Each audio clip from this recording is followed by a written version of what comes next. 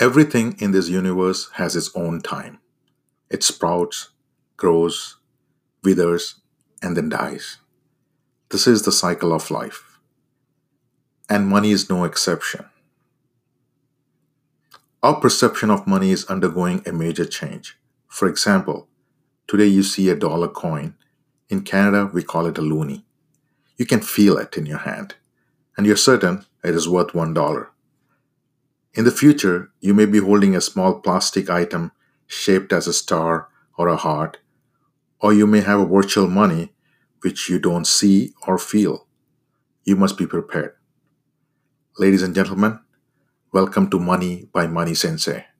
In the last episode, we covered 3,000-year history of money. In this episode, we are going to discuss the future of money.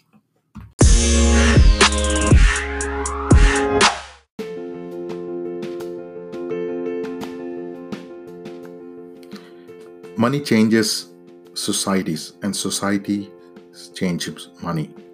In the last 30 years, we have seen 600 currencies disappear. 10,000 years ago, the world's population was approximately 7 million. Today, it's 7 billion or 7,000 million. There is an enormous demand for money due to this extraordinary growth of population. Money is only valuable as long as the money is guaranteed, and as long as we believe that it is valuable and accept it as a payment and reward for goods and services. There are disadvantages of paper money, and they are mostly only accepted in their own country. For example, US dollar, mostly in US, Canadian dollar in Canada. There might be some cross-country, but usually it's only prevalent in their own country. It is also subject to physical damage due to age, fire, and can be stolen as well. The other thing the governments have been doing is that they can print any amount of paper money without backing, and that is a possibility of overissue and hence losing its value. We'll examine what are the future trends happening out there. We all know the use of credit card. So the credit card has grown huge in the recent years. Visa and MasterCard has about 80% of global credit card market. However, there are new and upcoming technology providing comprehensive payment solutions via mobile phones, apps, Bluetooth solutions, and so on. The young generation have quickly adopted to this new payment method. Based on the estimate of global market in 2019, it was $1,200 billion. The market is huge, and the money is spent just using mobile phones. Another area that is emerging is cryptocurrency. The most famous of them all is Bitcoin. Let's go to the world's most active Bitcoin market, Israel. Israel has more than 87 passable alternate currencies that you can use to, say, buy real estate, books, clothes, food, and so on. As an example, in 2013, a digital currency called Heart was created only for Israeli moms. It was basically a monopoly money. Hearts couldn't be used to pay taxes, buy tomatoes at the groceries, or shop on Amazon. So how did they trade them? Let's say one mom had clothes that didn't fit her kid anymore. She would sell them for heart. Or say one mom liked to bake fancy cakes in her pastime. She would like to sell her cake for heart. Eventually, 20,000 moms did an estimated $20 million worth of economic activity just using heart. You can see that's the power of money. Almost all cryptocurrencies, including Bitcoin, is based on a platform called blockchain. You may or may not have heard of blockchain, but you are certain to hear about it in the future.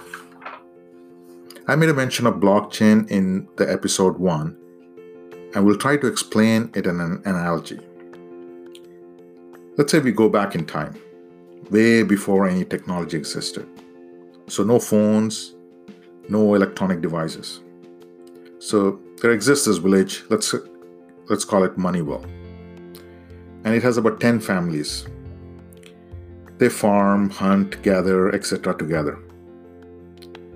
The hunter would give farmer some meat, and the farmer will give hunter some rice and vegetables. This worked fine. But now and then, they will borrow and make a promise. So the farmer says, "Hey man, my rice crop is not ready yet. If you give me some meat, I promise to give you the rice when I harvest." Now hunter was trusting of the farmer. He had no problem. But over time, there were lots of promises made and between the villages, and became difficult to keep a track. So Moneywell came up with an idea. They hired a ledger man.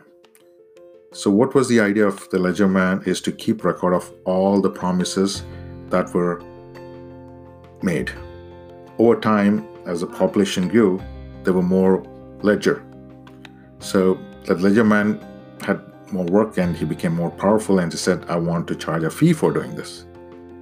And as time went by, he became powerful and greedy. So villagers had enough of the ledger man, and one day they ousted him. And they came up with a great solution, and they called it a smart ledger system. So how this smart ledger system would work is that villagers from all the family will gather at the village square. They would trade goods, and they'll keep track of all the promises. Once a week, they'll read aloud all the ledgers that they were created by each individual villager.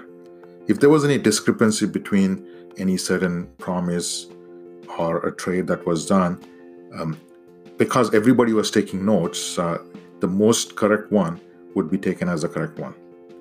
Blockchain works exactly like the smart ledger system, except the records are stored digitally. Blockchain is not a device, it's not a machine or a currency. It is a system to keep track of information. Blockchain goes beyond currency.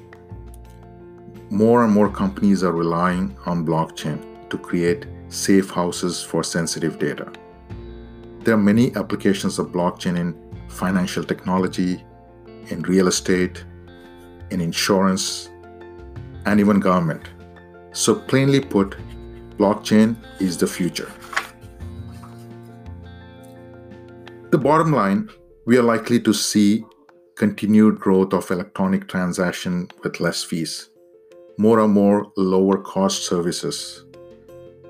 Though the paper money is less efficient, it's still the cheapest form to transact.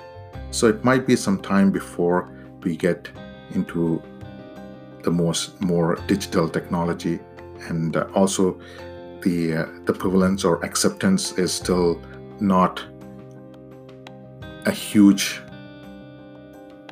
part yet. Hope you found this podcast informative. My next episode will be talking about 10 absolutely must-know things about money. Take care and stay safe. Money Sensei out.